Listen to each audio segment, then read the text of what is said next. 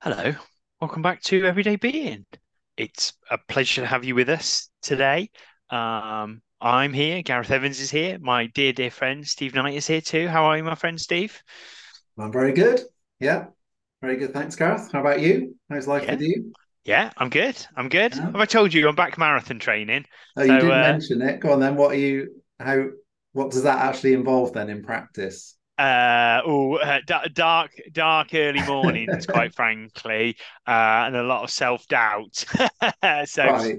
yeah, your first international marathon in the beginning of December. So, heading on out to Valencia, trying to be faster than I Wow. was back in April. So, rather excited, trying to sort of push myself far. I've got no idea whether I can do it, but I'm going to work hard and we'll see what So happens. what's the sort of mileage then at this point in time? So we're trying to keep a fairly static average of about 45 miles a week. Wow. With Just. the yeah, I mean, across clearly the pros will be doing well over hundreds. So we're a long way away from that. Wow. Yeah, we're up to about just shy of 20 miles on a fairly regular basis. Oh, Is wow. where we are at the minute. So 8 weeks to go. So plenty of time left to go. Wow. I'm very impressed. Thank you. How's your back? Yeah, no, much better, thanks. Yeah, yeah, it's much more manageable now. So yeah, hopefully it will continue to track in that direction. Yeah. That's what I'm hoping. Yeah. Well, we hope so too. Mm. So it was World Mental Health Day this week, and we thought it would be fitting if we had a conversation today about what we think the connection between mental health and everyday being is. In some of our very, very early episodes, we talked about mental health and well-being, but it's been a while that we talked about that. So we just thought we would return to that topic. We've got a few sort of articles or thoughts or stimulus that we can share, and then, as ever, we will bring that back to everyday being. We'll think about, okay, well, based on that, what do we actually think some of the ways that we can all improve our mental health? And how do we talk about that in it from everyday normal things that we can really relate to? So we're going to talk about that topic today. Some stuff we may have covered in the past, but we always think repetition is good and useful because it just helps us deepen our understanding. And if we think about, why is this podcast exist? What are we trying to achieve? Well, really, uh, good innate happiness and mental health are at the heart of everyday being. Really, we are trying to talk about everyday being as our guide to the happiness within.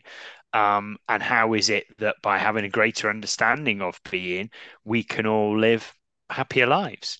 So it is at World Mental Health Day. Actually, just feels really fitting for us to have that as a bit of a topic today and talk about.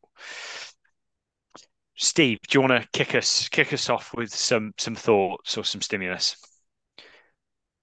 Yeah, and I guess um, it's I always slightly wary of this topic in a way because I Oh, think okay. only in the sense that um, I think the it's such a mixed field in terms of when you think about mental health and all the different schools of psychotherapy. When I trained, there were, I think it was 500. And I think I saw Wow. recently there's now 700. Right. So I guess I was just thinking it's useful to caveat the fact that we're not talking about a unified field at all. Um, and so people do have different views, different perspectives, and that's fine. So I guess I was just thinking it's probably Yes. like exactly what you said in a way, Gareth, that we're coming in it from a certain perspective based on our own understanding and the things that we've experienced and the things that we've studied. So I just wanted to say, just with that caveat, really, we're not looking to upset anyone or offend anyone with a particular view. We're just trying to say what our perspective is and this and sort of why we believe that. Um, Yeah, I agree. So yeah, I mean, I guess that what we're really saying is, from the perspective we're looking at it, that, well, if mental health is something that we sort of have innately, that there's no evidence that we're sort of born with a mental health condition. It's definitely something that seems to result from our experience of life. That it's really about, well, how do we, when we're struggling, how do we come back to that health that sort of sits within? So in a sense, it's often it's a reductive understanding in a way. It's more that when we're struggling, we're having difficulties, it's things that we're inadvertently doing often, or the way that we're relating to our experience, that perhaps is getting in the way of us being able to sort of bounce back from life. And, as we've talked about before, really important to recognize that, life is challenging, life is difficult. And, as Sydney Banks said, life is a contact sport. So, of course, things are going to happen that might knock us off course. And I think what we've been describing through the podcast is things that can help us to be more resilient, so that we don't inadvertently get caught up in things that cause us to struggle with our mental health at times, maybe feeling stressed and overwhelmed. But actually, when that happens, which invariably it will, because we might experience something we're finding really difficult to deal with, it's also, how can you use this understanding to navigate yourself through that, look after yourself through that, and through that process, you often set the conditions for you to sort of bounce back to health as well, whether that's things that you do, whether it's through support that you need, whether it's through sometimes a medical intervention that might help you as well. But obviously the whole point is, how are you getting back to health? And I think we've talked about that the mind and the body want to go back to health, the wants to go back to sort of balance. And I suppose, as we were thinking about this, one of the articles I was thinking back to, which was a few years ago, it was in the American Journal of Psychiatry, and it was called All for One and One for All: Mental Disorders in One Dimension. And it was two very well-known researchers, Caspi and Moffat, who were just looking at the mental health field and just sort of reviewing what the approach was, and trying to look at what was it suggesting about the way that we were thinking about mental health, but also what was it suggesting about perhaps the way we need to look at it in the future. And it's quite a detailed article, and I thought they did some really nice ways of sort of describing different mental health conditions. They broke them into sort of internalizing conditions, externalizing conditions, and what they called sort of psychotic experiences. And one of the things, just to make it easier to understand, and they were saying that one of the consequences over the years, where we've tried to sort of slice and dice different mental health conditions, to try and get to the heart of what the conditions are and what we can do to support people. But one of the consequences of that is that I think there's over 260 different diagnosable mental health conditions. And a lot of psychiatrists... Sorry, say again, how many? 200? 260 odd. Right, okay. And a lot of psychiatrists saying there are just so many now that it's actually becoming unhelpful, because there's such an overlap that comorbidity, which means if you're diagnosed with certain conditions, the chances of you then having a second condition, a third condition are really high, because there's just so much overlap. So this article was saying, well, maybe we've been going in the wrong direction. And then what they were proposing was that actually, when you look underneath all of those different conditions, there seems to be a factor that is common to them. And they called it factor P. And they didn't fully define what that was, but they said there definitely seems to be sort of something that seems to underlie all of those different conditions. And one of the ones they were most interested in was this the disordered form and content of thought. So they were really starting to say one of the areas that they thought was open for more exploration was that thought seemed to be a factor in all of those different conditions. So whether it was anxiety or depression or an addiction, that maybe something to do with the way the person is using their thinking was sort of at play there. But they weren't specific on that. They were just suggesting that as a possible area of future exploration.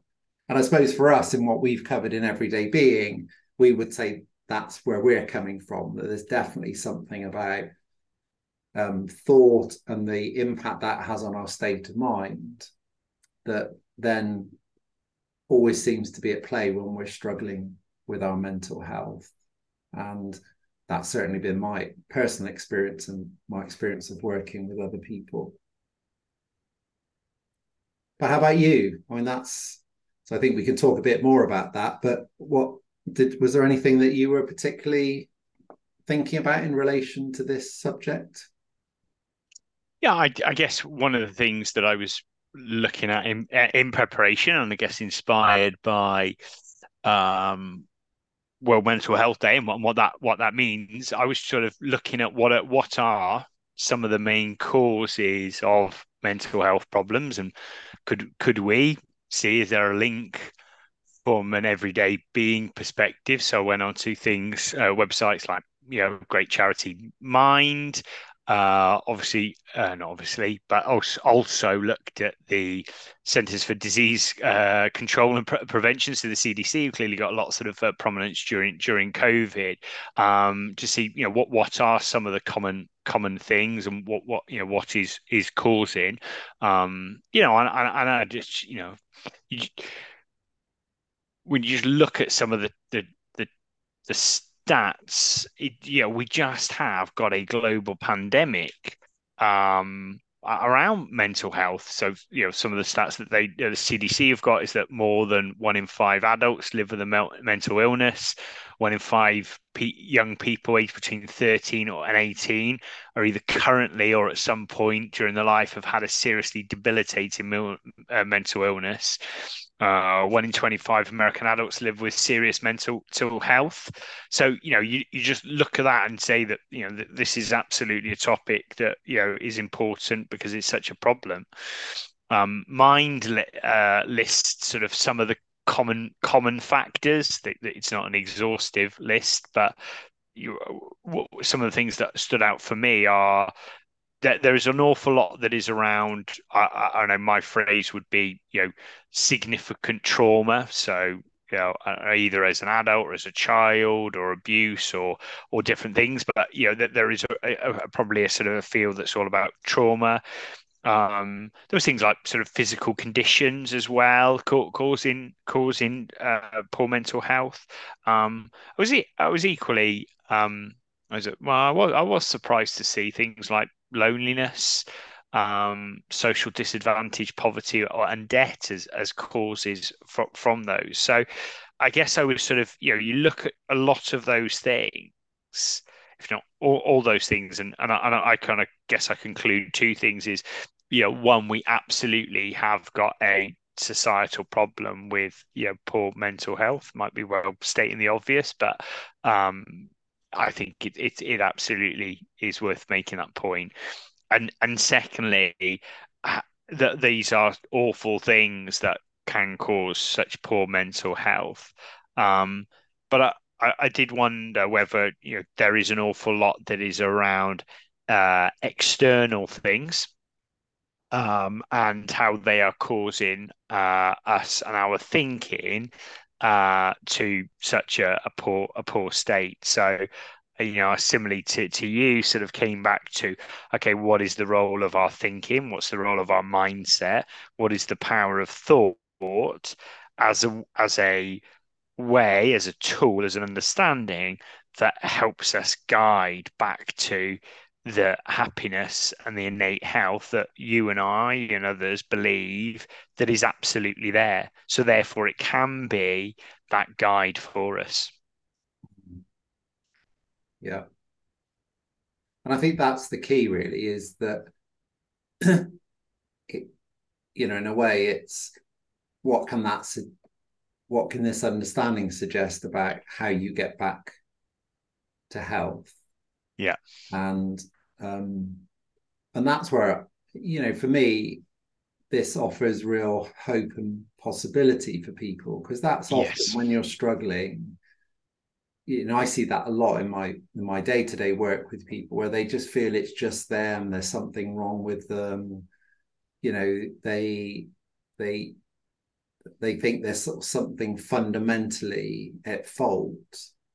And when you start to help them understand, perhaps what's been contributing to that, and maybe innocently what they've been doing that perhaps has not been helping them, and perhaps is continuing to cause them difficulties, and how you find your way through that. My experience is it's incredibly hopeful and helpful. And when, and I can honestly say this, when I've worked with people that are really in a bad way, really, really struggling, and you talk about more of the inside out understanding of our experience and what that means for our mental health. And I've had that conversation with hundreds of people. I can honestly say I've never had anyone that says, no, that's not true. Because often when someone really hits rock bottom and they're really struggling, they sort of see that there's other people around them that are doing the same work, often with this sort of similar people that they're doing it with, under similar pressures, and that aren't struggling, that seem to be finding their way through it. So in a way, then they can think, oh my God, there must be something fundamentally wrong with me because other people aren't struggling. But and I'll help them through that to say, look, no, that's not true. Are there some things that you might be doing that are innocently not helping you, or you're getting caught up in things, or approaching things in a way that might, yes, probably, but we all do that. That's innocently what we do. So let's explore that. But the fact that other people aren't having the same experience shows you that there is a separation between circumstances and our inner experience. So that that possibility is within you as well. And that, like I said, I think that's often really hopeful, because what people want really is there a way through this? Is there a way that I can um, live my life and not be experiencing the struggles that I'm experiencing? And there's some really interesting, the research around it is actually quite compelling around, I was just looking up a book I read a while ago by Marilyn Bowman, and it's called Individual Differences in Post-Traumatic Response.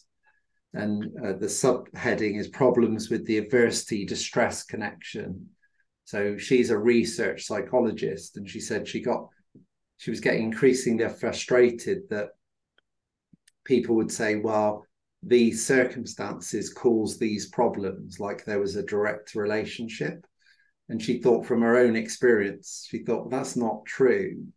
But she thought, I need to gather all the research and then publish it to show that. And that's what she did in that book. She had loads of different studies showing that, yeah, do certain experiences increase your risk of certain things? Yeah, absolutely. But is there this direct relationship between, if you experience this circumstances, are you going to have this reaction? And found that no, that's not true. That there's a lot of times when people have quite significant trauma and difficulties, that that doesn't lead to prolonged problems with their mental health. So she was interested, well, what's that showing us? What is it those people are doing that's perhaps helping them through that in a more positive way? And that, I think, is really hopeful, when people can see that there doesn't have to be that. It doesn't mean that when you're struggling, there's something wrong with you, but it's, well, what can you do to then understand what might be causing that, to then help you through this difficult period? Yeah. And we have referenced on a fairly regular basis the three principles, and some of the people that have spoken or written at depth about the three principles, be it George Pransky or clearly Sydney Banks, who I guess you'd call the originator, Michael Neal, Terry Rubinstein. We've talked about those people in a range of a number of occasions. The three principles being mind, consciousness, and thought, and we've kept coming back to that notion of thought today, Steve, and equally you referenced there talking to hundreds of people about being inside out, which is I guess a description of the three principles understanding. Can you perhaps just give us a bit of either an overview or an introduction to thought, and maybe some examples of, similar to what we've already talked about how that plays out, particularly within a mental health perspective? Yeah, and I mean, Sydney Banks talked about thought as the missing link. So in a way, he was saying those three principles are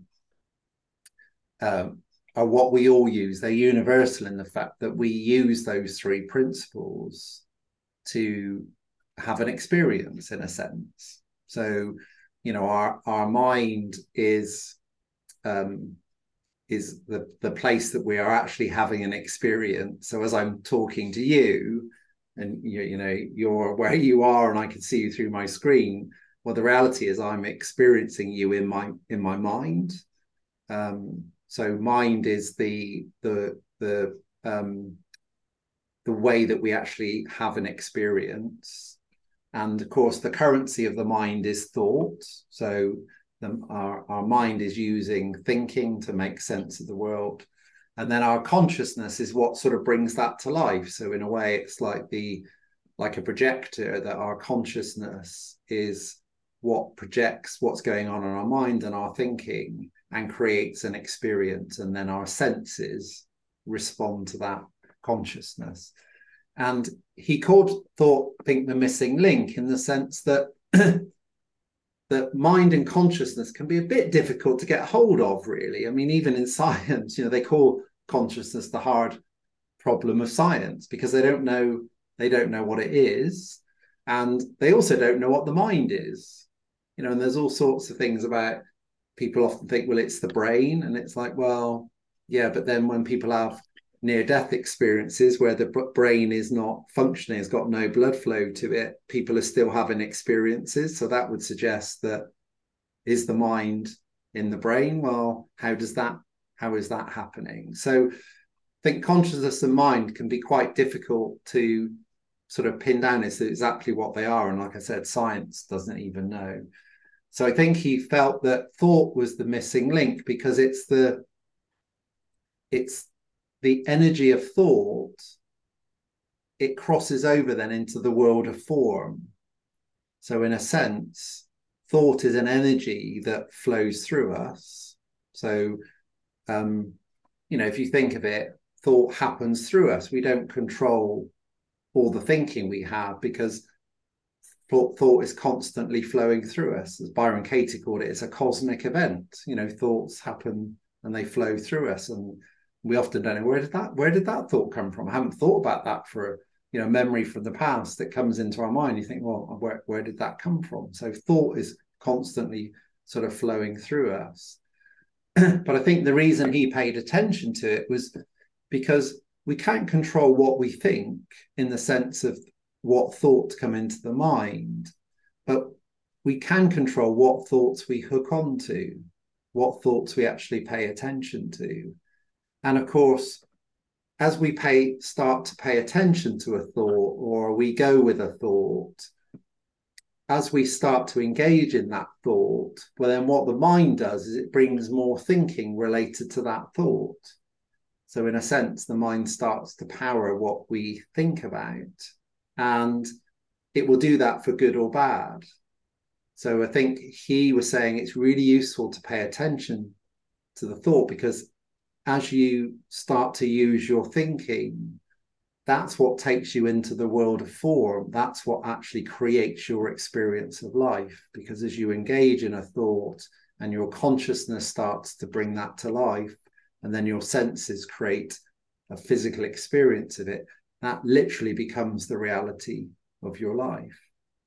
And so that's why you can see that the same circumstance, same physical circumstances, can be experienced very differently from one person to the next, because depending on the thinking that the individual is engaging with, in a very real way, changes the way that we're experiencing those external circumstances.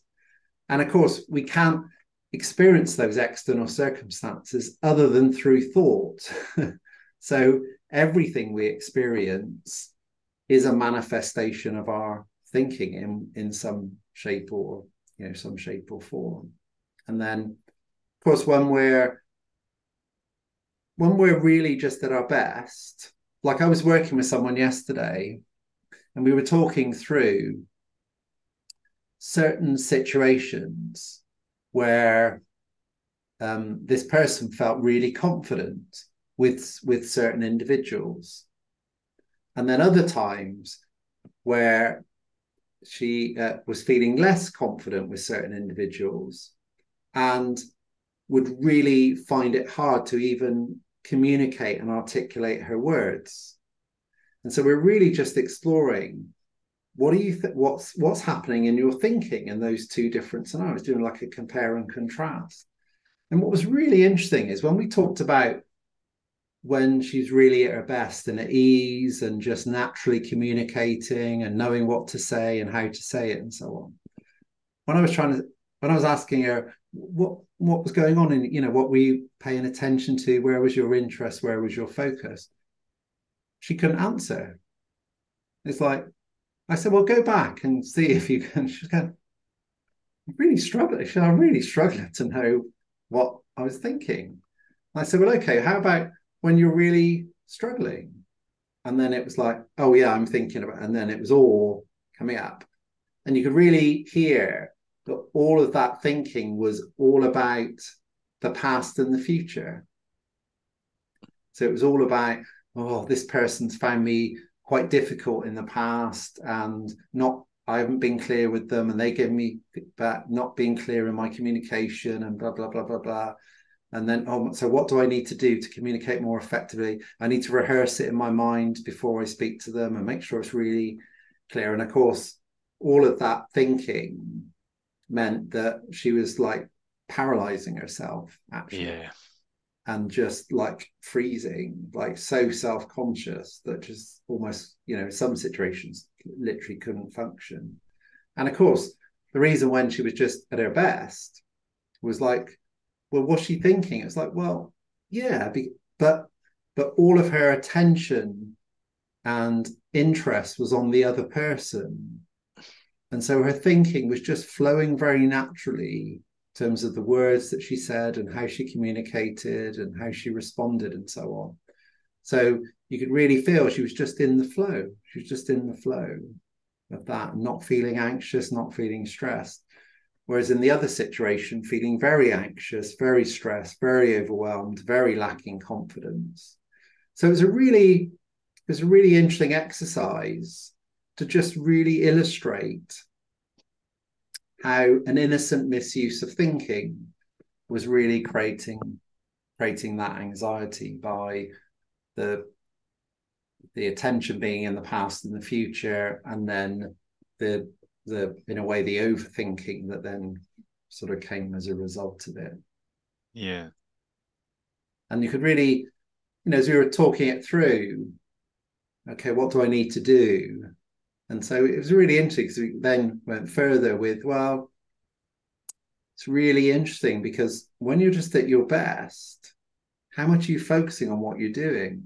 Well, not really. I'm just doing things. When you're really struggling and feeling really anxious and lacking confidence, how much focus have you got on the doing? Oh my God, all on the doing, all on rehearsing it and preparing and da, da, da, da, da. And it's like, yeah, okay, that's so what, in a way, what we're proving in a way is it's an undoing. It's actually, if you can stop doing that, within you you know that that mental health, that not having anxiety is within you because you've got a real experience, you've got examples of it. And that's what I mean about it being really hopeful, actually, because I think, Yeah. and that's been, to be honest, Gareth, that's always been my experience, even with people that have been really in the depths of despair with their mental health, that once you build that connection and you help them see that their mental health is where they are, not who they are, everyone will have an experience of that, even if it's just momentary, where they're not depressed or they're not anxious or they're not subject to their addiction. They will just have a little moments. Everyone does, because as we've talked about before, no one stays in the same state of mind the whole time. And if you do a little bit of work to help uncover that, that often then opens a door into a different way of thinking about this. And this article, that I mentioned, they at the beginning of it, they had a little sort of box and it said, remembering our past as we envision our future. And it was from a study in 1910, study of association and insanity. And it was, the quote was, no sharp distinction can be drawn between mental health and mental disease. A large collection of material shows a gradual and not an abrupt transition from normal state to pathological states. And I think they were pointing to the truth of that, it was over 100 years ago. Yeah. Like Yeah. maybe we need to explore a little bit more of that. And I guess what we've talked about in everyday being is, once we understand that our state of mind is always in flux, then that would point to that quote, that your mental health exists on a spectrum, and is more accurate to say that it's at any moment in time, our mental health is where we are at a moment in time, not who we are. And Yeah. I think that's a really important, it's really, really powerful when someone starts to see that in their own experience, and not just as a theory, but you start to point it out in terms of their own experience. It really offers a way forward and an opportunity to move in the direction of health. Yeah. I think one of the things that came to mind as you were talking then was that we will have lots and lots of thoughts day in, day out that go through our mind, in our thinking. And as you rightly said, we don't know where they come from, don't know what's created from. Why did I think about that? Where on earth did that come from? And we can't control them, as we talked about in the past. But what we will consciously or not do is put attachment or put effort or put energy into those thoughts. And then when we do, that's when they become real for us. And that's what then actually just creates, for good or for bad. And it clearly, well, we're talking about, World Mental Health Day and poor mental health. Sometimes actually that just does mean that we're putting energy into something that unfortunately is having the negative impact, which, as you've already brilliantly said, actually what we're talking about here is it's a reductive thing we're talking about, is that no, don't put the energy into it. See the thinking, but it is fleeting. It only stays around when we give that the energy, when we give it the form. And I was thinking a little bit about sort of, I don't know, being offended or being slighted. And I was thinking just, I don't know, simple things like people jumping in front of you in a queue. This is perhaps a very British thing, that there is an innate thing that where there is a queue formed, you stand in that queue and you're very polite in that queue. And there's rules about who stands where in a queue, and heaven, dare forbid anyone breaks the rules of the queue that nobody's ever set out, and the Yeah. absolute offence that comes when somebody's like, "Oh, Yeah. hang on, where are they coming from? They're cutting in," and Yeah. hopefully there are things that we can all relate to, be it from ourselves or for perhaps people we've seen, be it those that we know or those that we don't, where people get unbelievably het up and angry and frustrated and offended because somebody's broken the rules of the queue and they are pushing in. And what is fact versus what is then the judgment and what is the energy that we're putting into that? Well, look, the fact is that there are a bunch of people waiting for something and they are standing orderly, logically in a set of lines based on when anyone turned up and you've got to take your turn. And then there is another fact that somebody or some people have turned up and they are not following the rules, or they are not following that process of that you stand in your place based on the time that you turned up, and they have jumped forward a set number of places. Now we don't know why; it doesn't particularly matter, but those things I suspect are the facts. And then anything else above that is our judgment and our thinking about that, and maybe our book of law a little bit around, well, that shouldn't happen. There are a set of rules that I expect, and then everything, my relationship with what happened then is just my thinking of, I am offended by that, or that is rude, or they can't do that, or actually now I'm going to be later because they've taken their turn, and now that means I'm going to be back here. And actually, all the things that spiral from there are just layering thought upon thought on thought, and maybe that thing can ruin a day or ruin a holiday. Or that's the thing I remember about. We got so angry. Can you believe it? Um, Yeah. and that for me is just a lovely, simple, everyday example that is no, that's thought, that's thinking, that is how that affected your mood that day. That yes, that happened, and yes, there is a set of expectations that there is within culture, and they have not been followed by that individual. But everything else upon that is you and your thinking, and whether that person is right or whether they're wrong, the impact that it's had on you and the external impact that's had on you, unfortunately, that is being created by thought. And the offer that we're giving up, or the solution that we're offering, is that actually by understanding the nature of thought and understanding the energy and the effort that I'm putting into it is therefore creating my experience and creating my reality. Well, the power of the understanding comes from I have this choice.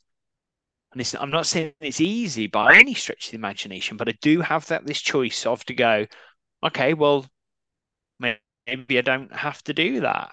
Maybe I can just see that for what it is and let it go and return to that natural innate health, that innate happiness that is there.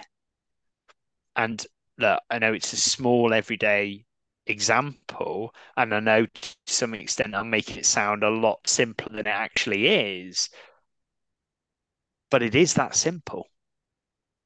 Yeah. Yeah. And I think, I did an episode a little while ago about thought drops you, because I think that's the bit that we often don't see, because people will often say, oh, yeah, but how do I get rid of thought? And actually it's sort of the wrong question, because it's not that you have to drop the thought. It's that the problem becomes if you hook onto a thought and then the mind brings more thinking related to it.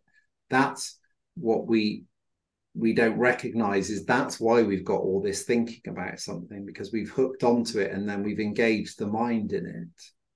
But if we don't engage the mind in it, then the thought drops you, because the nature of thought is that it flows. So what you see, like with that example of that person, you start to then see, oh, I'm having to put effort into that anxiety. I didn't realize that because I was trying to get rid of it, or I was trying to think my way out of the situation, not realizing that energy, that engagement with the thought was the actually what was creating the anxiety. and you have to put effort into it, which I think is why people say, why didn't you sleep on it? It's because in the morning, you're not thinking about it like you were the day before. And Yeah. therefore, that's why your mind is in a different place. And I think what it shows, the two things I think, what from what you were saying that I just jotted down as you were saying it, I thought, well, one is what you're really pointing, this is quite hard, but it's really true, is that no thought is real, because a thought is just a moment in time and a representation of something. And it it's not real in the sense that, you know, the way we think about something today, we know just from experience is quite different to maybe how we thought about it in the past and the way that we'll think about it in the future. So in a way, the thought is always just related to our level of understanding or our level of consciousness. You know, when we thought the world was flat, then our thinking reflected that understanding in terms of the way that we thought about travel. Before we understood germs, that understanding, that level of consciousness created certain thoughts about where infections came from. So as our consciousness shifts, as our consciousness develops, then the way that thought shows up shifts, actually. But it will shift and it will continue to shift because there's no end to that level of understanding. So I think that's really helpful, that you then treat your thinking slightly um, less rigidly. And I think the other thing that it really reflects, and I think sometimes we can miss this because we can get caught up in the you know what it can do destructively when we're depressed or we're anxious or whatever. But like the person I was talking to yesterday was saying, you know, when you step back from it, I said, what an incredible power. You think about the power of your thinking to create this experience and make it very vivid, very real, very visceral in the sense of the anxiety that your body can sort of feel and how much it can trap you, you know, in the past and projecting you unhelpfully into the future. Now, at one level, you could say, well, wow, that's quite destructive for the individual, which it can be. But then you can also say, but wow, what a power. I mean, geez, that's power that it can do that. And it can do it so quickly. So of course, when you start to realize, oh, right, okay, that power is also available to me to use in a more positive way, in a better way, then suddenly you think, oh, right, okay. So like any tool, I can start to, if I understand its nature and understand the way it works, then I can start to see when I'm misusing it. I can start to see when I'm misusing those three principles of mind, consciousness, and thought. And, you know, I can navigate myself through that. And so that might take a little bit of time to just realize I'm getting caught up in things and maybe thinking about things in an unhelpful way. But that I know that power will be the very thing that creates that health for me in the future as well, and will enable me to live my life in a way that I want to live it. It will enable me to create who I want to be in the world as well. Yeah, So yeah, yeah, you can, absolutely. you know, so it's really easy to see it as the problem to be sorted, as opposed to a power, an intelligence, an energy to be understood and to be, you know, to be uh, nurtured and cultivated and respected in a sense, actually, as being this huge um, opportunity that we have to create our life in the way that we want to create it. Yeah.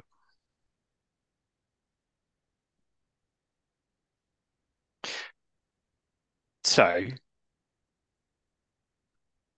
maybe we should look to wrap it up there. Steve. So um, context we started with is it's World Mental Health Day. This week it's been. We've thought about it in a couple of ways. Um, um, if there was I don't know one takeout from today that you would encourage us to think about in the context of our own mental health, what would it be? If you want a bit more time to think, because I've just thrown that on you, feel That's free feel right. free to say. Well, Like, bloody hell, you can go first, Evans. Goodness sake. well, if you've got something, you go. I'm just working out which might be the most helpful, to be honest. Yeah, well, let me have a go. I am thinking and speaking at the same time. The thing I would encourage you to think about is what are the thinking patterns? What are the things that you put energy and judgment into that maybe with just a bit more lightness, maybe with a little bit more energy, you could increase your happiness, even if it's just in one little moment, even if it's just by one little percentage of happiness, could that have an impact? So what is the things that you regularly what is and what are the things that you regularly frustrate you, anger you? Come back to that queuing thing. What is it that's something that actually just irritates you or has an emotional impact that can be really, really quite small, that in the grand scheme of things you go, oh, do you know what? I'm not sure that really matters. If I think about what we've talked about today, actually, I have got a choice about the effort and the energy I put into that, and I'm I'm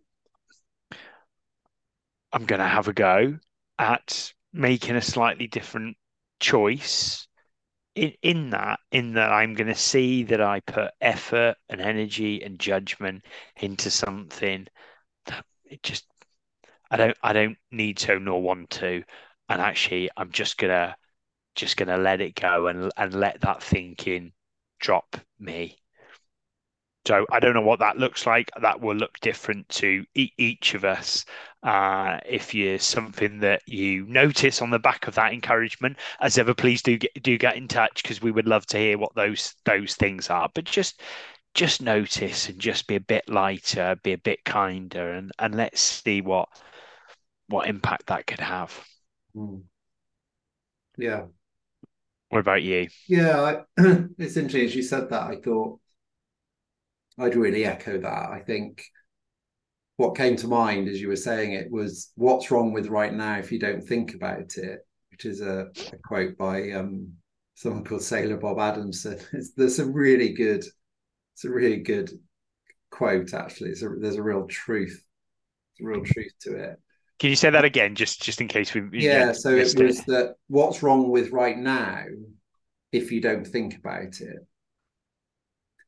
And I think I'd echo your point actually, which is where I was sort of getting to that. What was going through my mind is when I'm working with people, what's often the first step as you start to explore this and, um, go a little bit deeper.